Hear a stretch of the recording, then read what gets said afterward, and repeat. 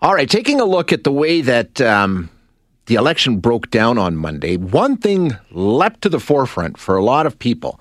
We saw a lot of women elected right across the province. Of course, Calgary electing their first woman as mayor in Jyoti Gondek. We have mayors in Medicine Hat and Grand Prairie, women elected for the first time. The city of Edmonton, eight of the city councillors will be women.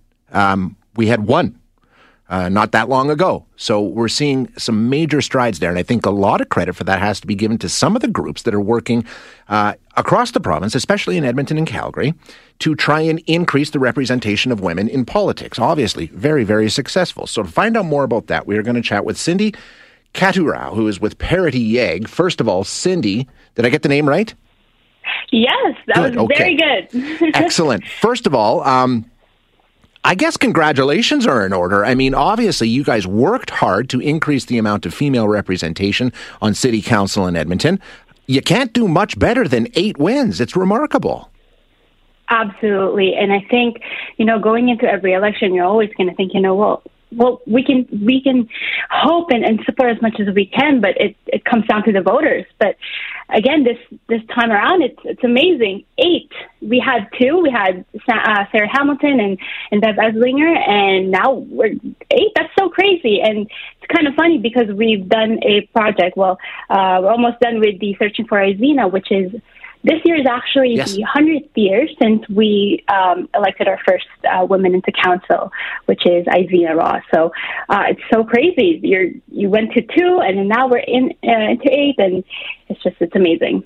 Yeah, it really is remarkable. And like you say, it was a big major effort. What do you think? I mean, what was your goal? I mean, how did you go about working to increase representation? I know you were very supportive of people who wanted to get involved, women who wanted to jump into the fray, so to speak.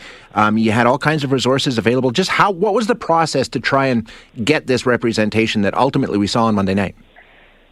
I mean, for us, Parity, we just wanted to see what is out there and truly build a community and network. And I think we've done a very good job in terms of kind of creating our first campaign kits. And it's not a perfect campaign kit. We definitely received some feedback on that, but just something that women and non-binary individuals can definitely just go to and say, I'm considering of running. What should I do? And it goes, talks about fundraising, just very nitty gritty and just the general logistics of running into politics. So very excited. I'm just wondering what we do going forward. And I know there's a lot of people that paved the way for this. And I think do you think it's just a matter of, we just convincing women to get involved, right? I think that was the major barrier. We always get comments like, I hope people didn't vote based on gender. They voted for the best person. Is it just a matter of the best person being a woman in a lot of cases and getting them encouraged to enter? Is that what the basic barrier was? Barriers can be different. It doesn't. It's more of an individual thing. I mean, absolutely, there's going to be little trends, and because barriers for white women it's going to be completely different for a person of color who's running for politics. There's going to be additional barriers there, and I think we have to understand that. So it's not just a blanket statement in terms of barriers. Sure. We really have to look into who's running, their identity, and one of the women of color who actually ran for this election, Giselle General, she reached out to us publicly and said, I really hope that you guys could work on your campaign resources and have more of a intersectional and inclusive voice, because I think what cost me the election is I was so afraid to go out there because of the anti-Asian hate that happened earlier this year, and she was afraid to door knock, and that somebody else will not have the same problem. So barriers definitely differ from person to person. So what's next? Obviously, you're not going to sit back and say, "Oh, we've done it." I imagine this is something that you're going to continue to champion going into whatever elections come down the pipe, right? Absolutely, and I think the municipal election and even the federal has definitely shown us that there's always room for growth. moving forward, we're going to meet sometime this month. Parity YEG really wants to ground ourselves in terms of equity, diversity, and inclusion. I mean, within the next 4 years, we really want to look at voter behavior because it's both sides of the coin.